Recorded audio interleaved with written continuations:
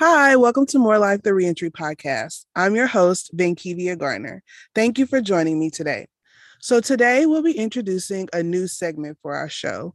And this segment is titled Advocacy and Activism. And, this is a really one of our special collections on this show. It really highlights individual supporters or organizations who are making efforts to advocate and support returning citizens throughout their process as they return back to the communities. It specifically is looking at how these advocates are helping these individuals, what they are doing in their communities, and just kind of exploring their overall passion about this specific area. So today we have our first guest who will be with us with the introduction of this new segment. His name is Mr. Harvey. He is 46. He is a formerly incarcerated individual. Harvey is also the co-founder of the St. Louis Reentry Collective. He's served 15 years on installments and has been incarcerated in multiple states. And as someone who has been in and out of prison numerous times, he is now using his lived experiences and connections in the community to change the landscape of reentry for formerly incarcerated individuals in the greater St. Louis area. So without further ado, I'll let Mr. Harvey kind of, if he wants to add anything, he can at this moment. No, yeah, just thank you for inviting me on here. Thank you very much, Frankie, for having me. Yeah, I appreciate it. Always, always. So, like I said, this episode will very much be talking about advocacy and activism, but we'll also be sharing a little bit of Mr. Harvey's experiences himself. As, like I said, he has been formerly incarcerated, so he very much understands kind of what this reentry process looks like. So, I guess to start off, since you're on here representing the St. Louis Reentry Collective, can you kind of tell us what that is first? Okay, so the Reentry Collective, the SCL Reentry Collective is it's a group of formerly incarcerated folk and allies in the community that are working together to try to see what we can do to help other formerly incarcerated folk in the community that are returning back, and also kind of advocate and educate people that work with system impacted folk as well. In the beginning, we kind of started off as a mutual aid. I'd gotten released in 2019, December 2019, right before COVID had hit. And I was lucky enough to get a job, but then friends that were coming out right after COVID weren't so lucky to get a job. So I saw that there was like an immediate need to raise money for formerly incarcerated folk, especially at that point in time. And I was at that time I was going to Washington University and working with their prison education project, and we were trying to build a reentry program for the alumni that go through the prison education project. And for those that don't know what Washington University Prison Education Project is, it's a 4-credit college program inside of so far it's inside of Missouri Eastern Correctional Center out at Pacific. And this was their first year for Vandalia. They have a cohort of women in Vandalia right now getting college credit courses. Just this past week, they had their second commencement hearing where 20 men graduated with associate's degrees and bachelor's degrees as well. So I was working with them after I got out, and it was kind of hard for us to raise money through the university. And we ended up having to realize that if I want to do this, I have to do it myself. So we started the St. Louis Reentry Collective, or SCL Reentry Collective. And we started raising money right away for people. And within the first year, we raised right around $100,000, and we're able to distribute it to right around 100 people as well. So that ended up becoming really stressful for us, and just like figuring out whose needs were more important than the others. And we kind of switched modes, and now we're trying to figure out how we can be more impactful in the community as well, instead of just like giving money to people and not giving them the tools to be able to like understand how to use that money in their best needs, right? And we didn't want to be like big brotherly and tell them, okay, like we're going to give you this money and we need you to give us receipts back. We need you to prove that you're formerly incarcerated. We don't want to do all of that. And it became stressful. So we're trying to figure out how to reassess that and put that out there in a way that's more impactful. So we put the fund on hold, but I'm in the process of putting together a documentary right now where I'm interviewing formerly incarcerated folk that are returning to the community. And with that, I'm building out workshops based off of what people say our barriers are, our personal struggles are, and also the things that work and help us succeed out here as well. And that's kind of where we are right now. We put our first workshop on last Saturday out at the Natural Bridge, St. Louis County Library. It was on trauma and how trauma affects formerly incarcerated folk as we return to the community. Yeah, I saw that on you guys' Instagram page because I follow you Okay. guys on there. Okay. I guess can you tell us a little bit like how did that go? You know, your first workshop. Yeah, how did that go? I thought it went really well. We had room for 50, 20 people showed up. I was gonna be happy if like 5 or 10 people showed up. I was really good that there were 20 people in the room that I didn't know, that I had never seen before. That was a really good experience. And it was also I think I might have put forth a little bit too much information in the beginning, but it was still like really engaging. And there were people that obviously had a million questions, and we had a really good response.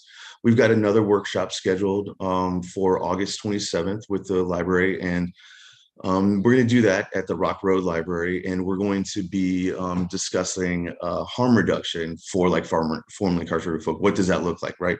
Instead of just like like Narcan and things like that. That's not necessarily harm reduction. It is to a certain extent, but it's not. It's not really looking at like what's causing the harm, and so.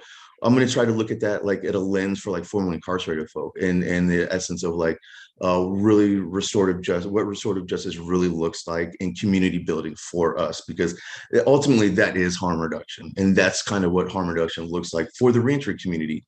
And these are things that also I picked up on that other organizations that work with formerly incarcerated folk as we're reentering the community, they don't focus on these things. They don't focus on trauma, and they don't focus on like harm reduction and community building for us as we come back in. Yeah, I've actually never heard of that. Even just like in like the research that I do in just like school, I've never even, heard of like harm reduction and looking at it from a lens like that. So I think that's pretty interesting. And, I'm looking forward to like the type of work that you do on that and Mhm. kind of what you get from there.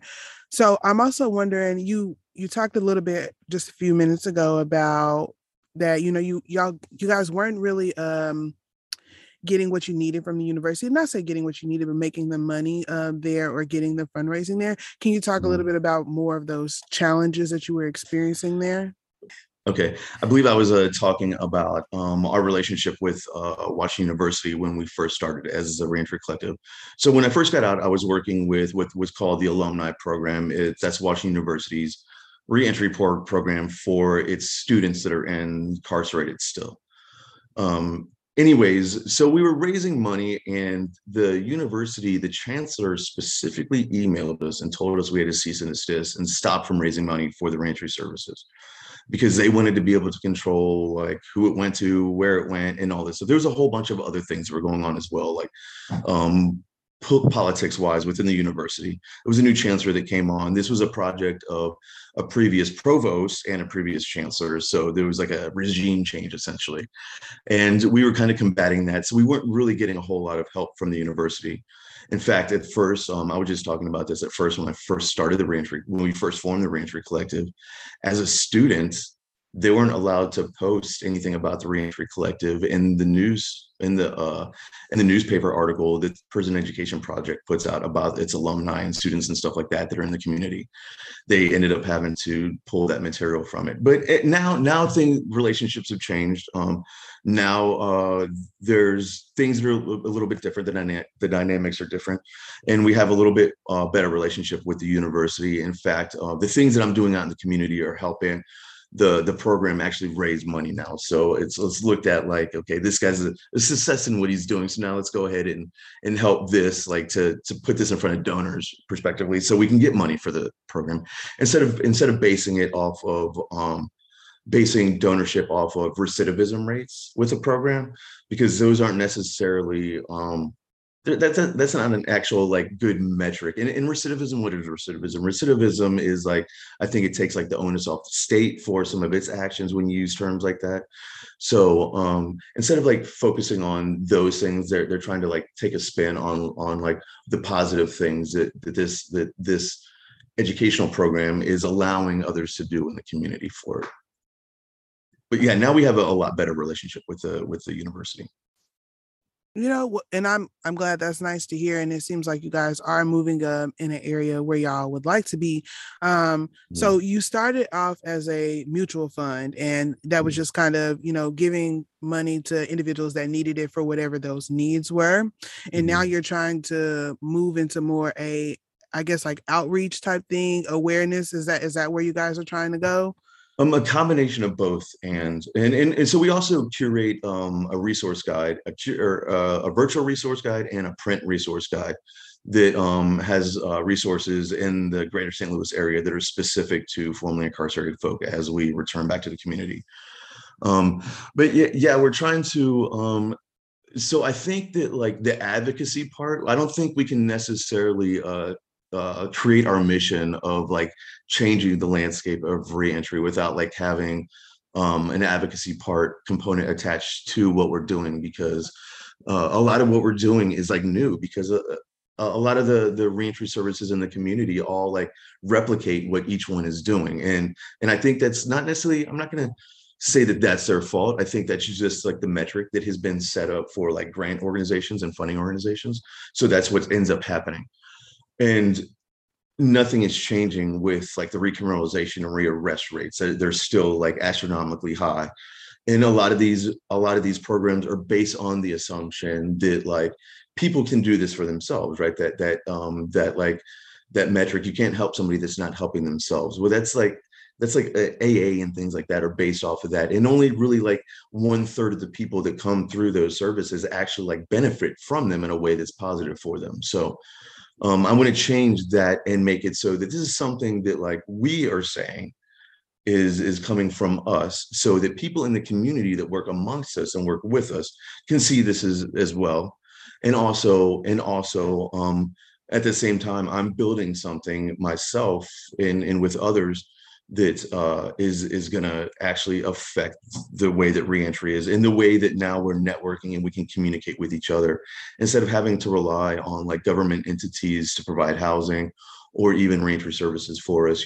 This can, hopefully we can get like formerly incarcerated folk that are successes in the community that can say, okay, I've got houses now myself, and I'd be glad to rent to other formerly incarcerated folk. I've got a business over here. I got a data entry business over here, and I need 6 people that are efficient in data entry. Not necessarily like menial labor, but also like sustainable like jobs that you can have like a sustainable income off of as well. Yeah. Yeah, so it sounds like you guys are really working to get formerly incarcerated people to a place where, like you said, they can sustain themselves and sustain agency and autonomy and dignity, all these things that people don't look at. Yes. And I will tell you, like, that's an area that in my own personal research and what I do in school is looking at autonomy and looking at like how motivation and those kind of internal factors are influential in the process. So that's an area I'm learning about and that I want to, that I'm diving more into. And I think it's important. And a lot of it starts from there in order to be able to get to where it is, like where you are right now, sitting, trying to do better for yourself. Okay. I like that. So you were talking about that resource guide, and I think that is like amazing. What kind of, I've looked at it clearly, but what kind of stuff or what kind of resources are there in there that people can, like, if you don't have to like tell me all of them, of course, but like just some examples of things that you have on there. So there's mental health services. We have connections to like food pantries in the area for people that are in immediate need of food assistance. That you can spend like months waiting on like food stamps.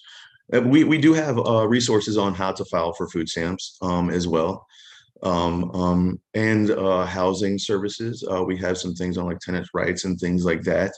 And then we have employment resources too. We have things specifically geared towards like formerly incarcerated folk, how you interact in a job interview.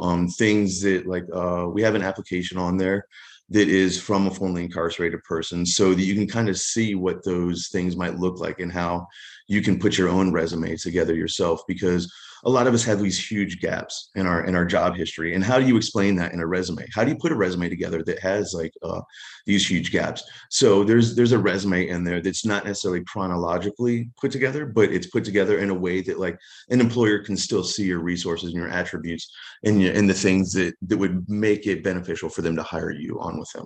And also so a lot of us have a lot of like menial labor jobs and in service entry jobs and things like that, working in restaurants, shoveling, digging ditches, things that is not necessarily like translatable in a resume.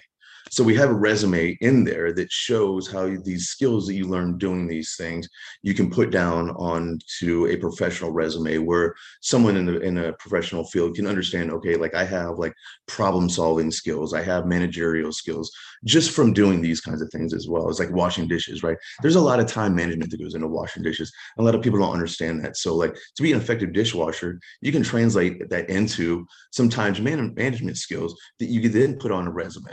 So we have examples of things like that on there as well. And we're in the process right now of updating it. So I do excuse anybody that goes there right now. And it is kind of in the process of, we're putting new resources on. We're also trying to make it a little bit more aesthetically pleasing. And we're putting YouTube components on there that take you to like links of people talking about these things. So you're not just reading it at the time. Yeah. Wow, that is really great. I like that. So you have these resources like mental health and like employment, but you also have very practical things that people may not know how to do because they missed out on that because they were incarcerated. I know when I was working at a reentry facility, there was a lot of things that I noticed that, you know, I guess it never resonated with me because of course I know how to use that.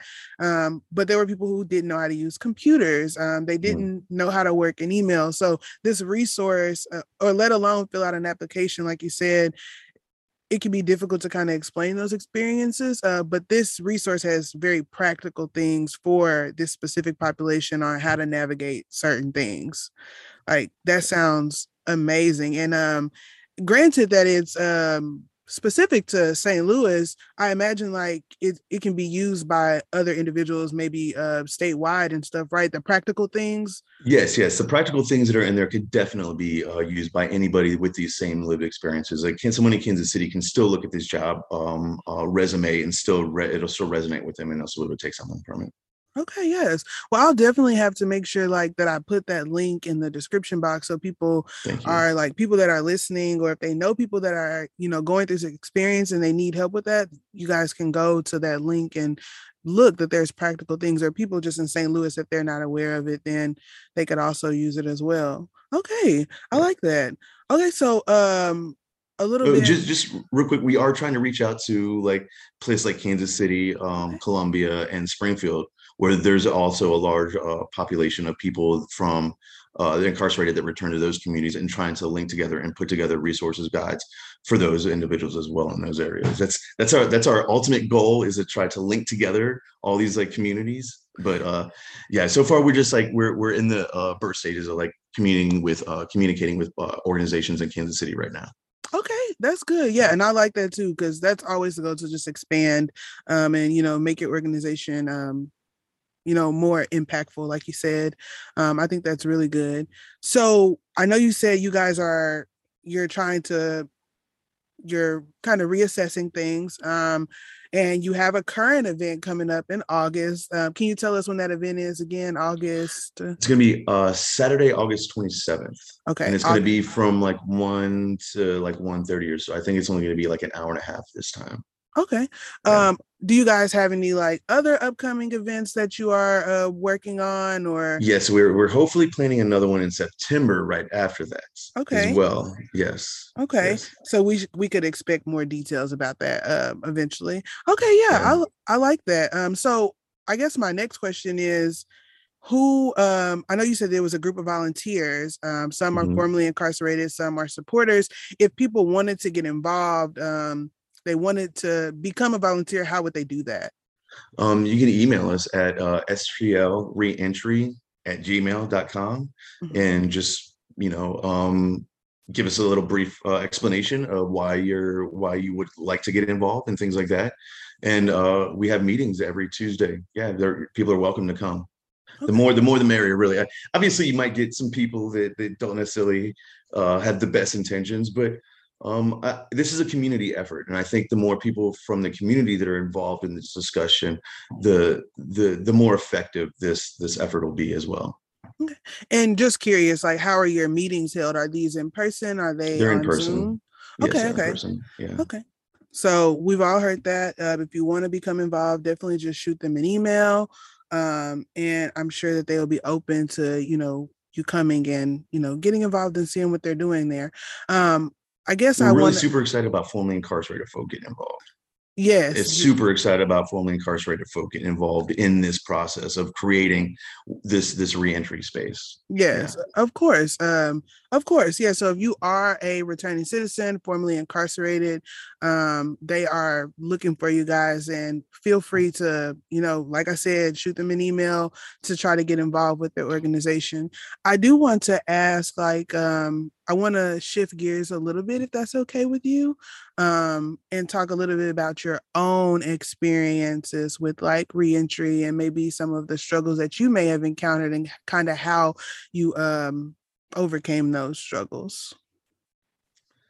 Yeah, I've been in and out quite a few times, 5 times, I think 6 times. I don't I but it there was a lot of things that were missing every time I get out. There was a lot of it was almost just like every time I got out of prison, it's like, all right, you got out of prison, that's it. Now everything's supposed to change, you're supposed to be reformed. You took a couple classes in prison, everything's supposed to be different. Nothing changed.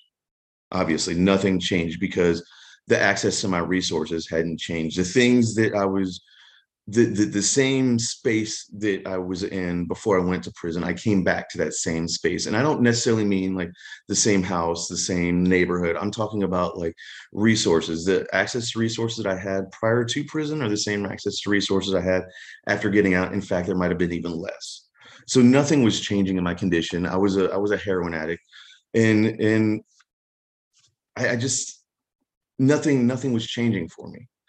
So, and I was also seeing that like people really didn't care what I was doing. There was certain instances where I was in the honor center, St. Mary's Honor Center downtown St. Louis, and my PO would get into an argument with my case manager about how to handle my heroin addiction, about me detoxing and how the detoxing was going to be handled, right?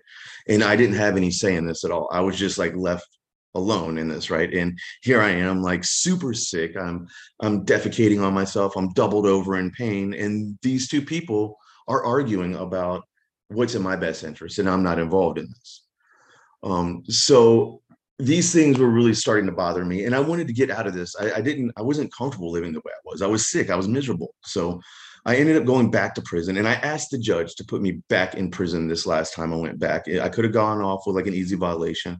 I was just done doing what I was doing, and I knew that prison wasn't necessarily going to save my life. That wasn't going to be the answer. I just knew I had to do something different other than what I was doing, and coming in and out of prison on probation or parole, whatever it may be, and them just like, here, this is what you have to do.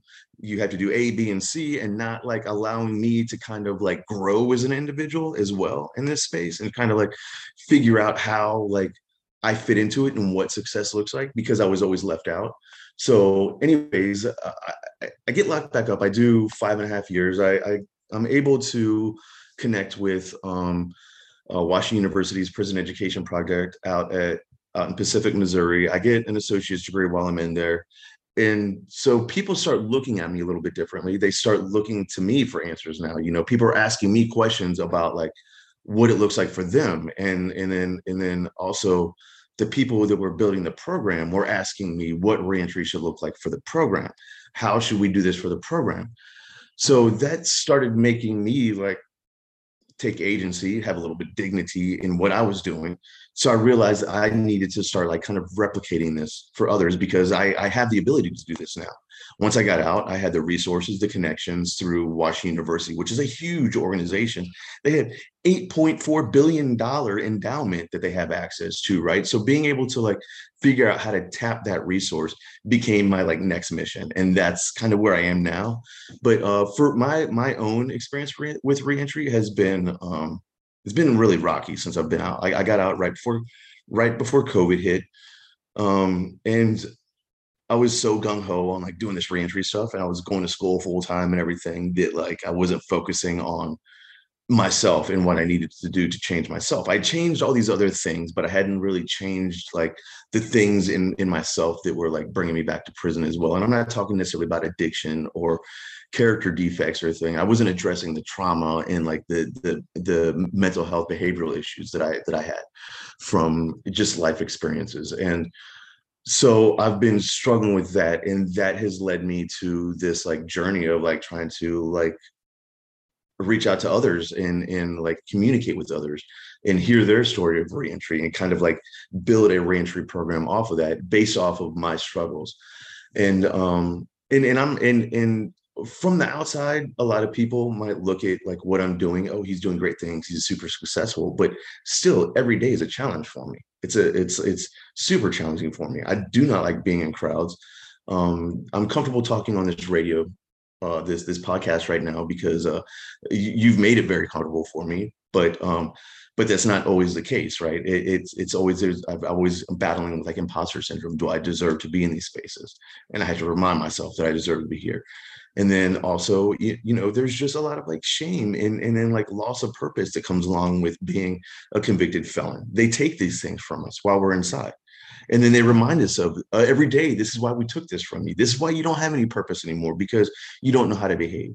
So coming out and like trying to like shuck that and like and reteach myself these things has been a process for me. Yeah. Yeah, and I thank you for sharing that. And I imagine, and like I said, I can only imagine that it is a struggle every day, every single day. And that's why when I invite people onto my podcast, like I really try to make them very comfortable and like where they can share their experiences. So I'm so glad that you were able to like share that with us in like a comfortable way. And like, there's definitely no judgment here. So yes, and thank you, like I said, thank you for sharing that. So kind of going off of that and where you want to move to, I guess, well, let me backtrack a little bit. You talked a little bit about personal agency or some things that like really came to the forefront of your mind of like, okay, I really need to work on this to get myself to where I want to be, mental health. And some of these core things, I guess we see like some people struggle with addiction, but there are really some more rooted things and like trauma, like you said, that people need to address. How I guess like I'm wondering like is this like an area where you feel like what is the question I'm trying to ask? I guess is this an area where you feel like it needs to be more targeted in this population? Absolutely. As far as I knew last time I looked, Missouri, I'm not sure about Illinois. I can only speak for the state of Missouri. There are no trauma-centered programs that are centered on trauma that affects incarcerated folk or system impacted people. There's trauma-centered programs in the sense that they definitely focus us on the trauma and harm that we have caused into the communities, but there's nothing addressing what has led us to this place, what has led us to criminalization, criminal behavior. This doesn't just happen overnight, right? And these aren't things that people just wake up and they're like, yeah, you know what, I'm going to go rob my next door neighbor because I can't eat right now. Those things don't happen, right? There's a cause and effect. So I definitely think that organizations and especially policymakers need to start looking at what causes these behaviors, right? What's the root cause of this? Is it policy? Why is there so many people incarcerated right now? It's not that like there are so many people misbehaving. There's something else going on there. So I think people are missing that. So I definitely think that people need to start focusing more on trauma, because trauma is ultimately what leads to a lot of us like not knowing how to like display our emotions. You know, we ultimately respond in a couple different ways that come from where we learn from our environment is how we respond to things. And if you're incarcerated, you're only allowed to show two emotions. You can show anger and frustrations are the only ones that are acceptable. If you cry, you're weak. So these are the things that we're programmed to show. And we come out into the community, that's all we can show is anger and frustration now. So if we start addressing the trauma, then we start understanding that not all these things are anger and frustration that we're looking at. There's happiness in there that we're still communicating as frustration because we don't know what happiness looks like. We're told what happiness looks like. So I think breaking these things down will definitely start like addressing like some of the root causes of the mass incarceration. Yeah, for sure. And you know, when I hear like about trauma, especially in like this population, I think I always hear it more towards There's mass geared trauma towards, too.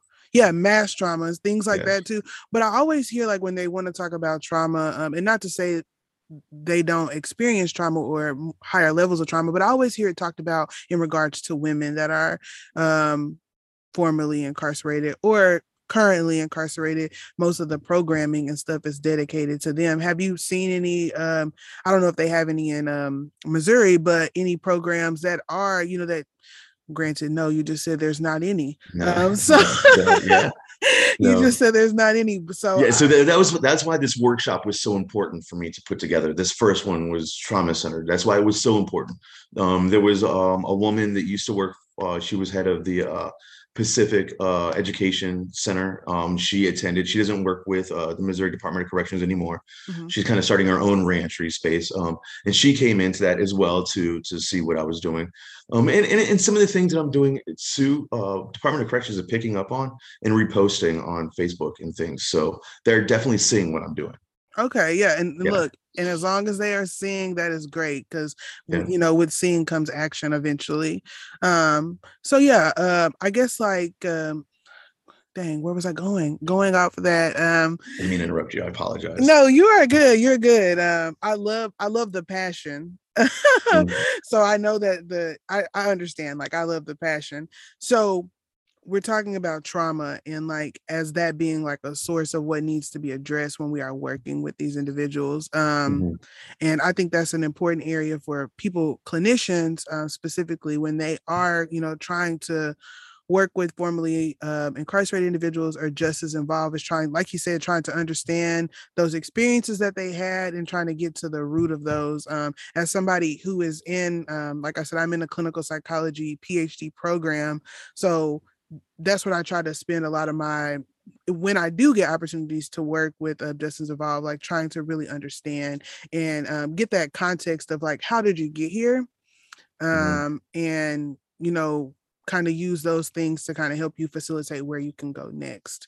So I Yeah. think that is very important things to like just really keep in mind when we're working with justice involved individuals. But I think the next thing I wanted to kind of ask you about was maybe some other challenges that you may have experienced that are more, I guess, like what level am I talking? Like stigmatizing or like with like structural barriers and things like that. Kind of how Yeah, there's those collateral interfere. consequence laws. Like there's collateral consequence laws that make it hard for us to come out and to transition back into society smoothly. There are laws that keep that have like residency restrictions that become barriers themselves, right? So people can then like discriminate against you because of your conviction, and that makes it hard for us to get housing because there is now policy from the government that is allowing people to discriminate against us. And a lot of these are very liberal policies as well. So it's not necessarily just the Republicans in that conservative mindset. There's a lot of collateral consequence laws that make it super hard for formerly incarcerated folk to come back into the community and live successful lives, just like non-system impacted folk do. You can't, a non-system impacted person can't go into a job and be discriminated against because of just whatever, just because what they did that day. Formerly incarcerated folk can. They can go to a job and not get hired at that job because of a decision they made 30, 20, 50, 10 years ago. Even though the statistics show that the probability of that person recommitting that offense is very low, and the statistics show that the probability of a stranger committing the offense is higher. It's still, there's policy that like restricts formerly incarcerated folk from a smooth transition, and really is unconstitutional because it's our right to prosperity. It's denying us that right. So those are ultimately the largest barriers that I see people that they have to overcome. It's not that people don't want to help formerly incarcerated people.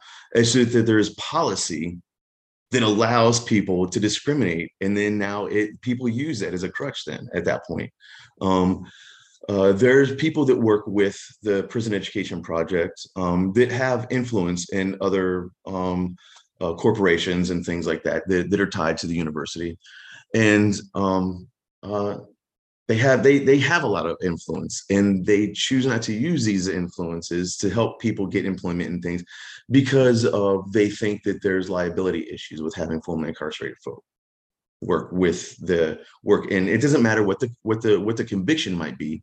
It's just they use these as an excuse not to lean on people to give us an opportunity. So really, these collateral consequence laws and these misconceptions are ultimately the largest barriers that I've had to face myself, had to overcome. So I've ultimately had to like kind of forge my own way because of them, because like I don't want to have to like sit down and explain to someone at human resources why I'm not going to rape and murder and rob everyone in the restaurant when I come to work every day. That's not a fair assessment, right? So I don't want to have to put myself through that. So I've had to like figure out a new way to figure out how I can provide for myself in this space. So these are the largest barriers, and they have been the largest barriers for me as well, other than the trauma that I've faced and that I'm trying to overcome. Yeah. Okay, yeah, I understand that. So, well, let me not say I understand that, but I yes, I think you understand what I'm You trying to understand what I'm say. saying? Yes. Yes, I understand what you're saying. And so what I'm hearing is we have these internal processes that we kind of have to navigate, or that you guys kind of have to navigate, as well as another big thing that is really kind of stopping you guys from getting to where you really need to be is these structural policy barriers, things like that. These are where the changes need to be. And but because they're in place, people kind of use them anyways, of like, well, we're just not going to hire you, we're just not going to allow you to live here, simply because the policy's there. So it pretty much allows them This to. is a law. We can do this, and it's not really a law. It's just they have Yeah. an out by doing this. Yes. Okay. Okay. There was some, and what I was going to ask you earlier too is something you said. You were released right before COVID. Mhm. How was that? So I was super excited. I had all these like plans. I used to love going to concerts before I got locked up. I love live music. I love being outside. I love all these things, right? So um I got out, I went to a couple and it was dead. And I like all of a sudden it was like I was quarantined back in a cell again. It wasn't a cell, but it was a cell because I was by myself. I was isolated again. And the only like human connection that I was really having was through like virtual spaces and things like that. And that was kind of um it allowed me to kind of fall back into old behaviors while I was isolating. And then it could have been easy for me to relapse and things like that. So I was like, I kind of had to struggle with these things with allowing myself to isolate. So I was forcing myself to go out and walk around during COVID when no one else was around, or even in very dangerous situations because I didn't want to like isolate. I spent so much time in prison. I didn't want to. I wanted to live. I wanted to experience the world. So it was a complicated. It was complicated for me during that time, and also I was dealing with watching I had a couple friends that died in prison of COVID that could have been released on medical releases, and it was just that they were sentenced to a specific amount of time. They were elderly people, and they died of COVID. And so I was dealing with having to be a voice for them on the outside without like getting myself in too much trouble and like getting restricted from really doing what I want to do. So yeah. Yeah, I could imagine like coming out and like you said, having this expectation of like, I know it's already hard coming out, trying to readjust to this free world anyways, but to come out and then have to readjust and then fall back into a state of where no, we're going to be actually quarantined for the next 7 months. I know it was hard for me to sit in the house for 7 months. So I can only imagine like what that feels like to come out and have to experience that again in a And world where you're. I know like suicide rates among like non-system impacted folk it raised exponentially during that period. I can only imagine what it was like for formerly incarcerated folk. I know I do have a few friends that uh, uh suicide, I don't, they OD'd on drugs or they were killed in the streets during that period of time, right? So Mhm. and that did go up. There was more had close a lot of closer friends died during that period. Yeah. Yeah. And I will say the one grateful thing about COVID in a sense, which I mean, I'm sure great, there's a lot of things we can thank COVID for, perhaps like Zoom. I really thank them for this. But I think one of the things that really came out of COVID that is just applicable to everybody is like this just need for mental health and like this need for assessing and addressing mental health. So I think even for this population, people are going to start looking more into that and trying to get us to where we need to be, as well as just other, like you said, non-system impacted individuals. Um, so yes, because I did read suicide rates went up tremendously among this particular population as it did for other groups, but you know, it's just it's a hard thing, and I could only imagine like what that experience was like for you.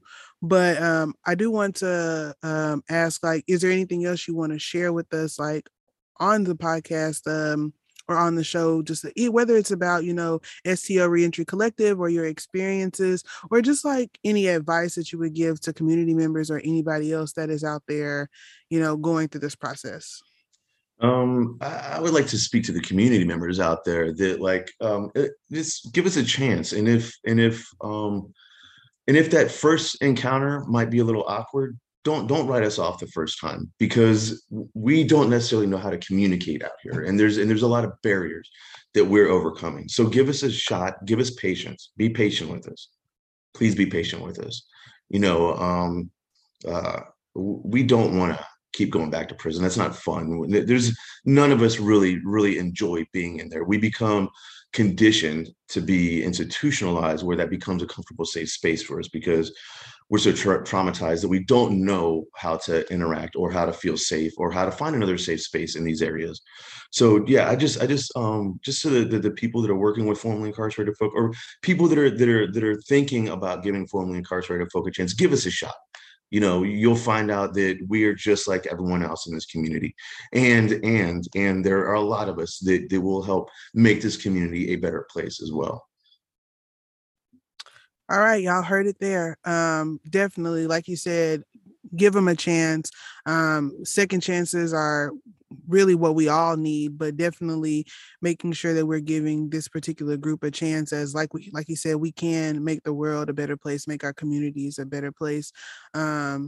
And yeah, so I thank Mr. Harvey for coming on to More Life. You guys, if y'all are interested in keeping up with STL Reentry Collective, feel free to follow them on Instagram at STL Reentry Collective. And the local STL resource website will be listed in our description box at the bottom. And then, as always, don't forget to push the subscribe button at the top and follow us, More Life, on Instagram and More Life, the Reentry Podcast. Thank you.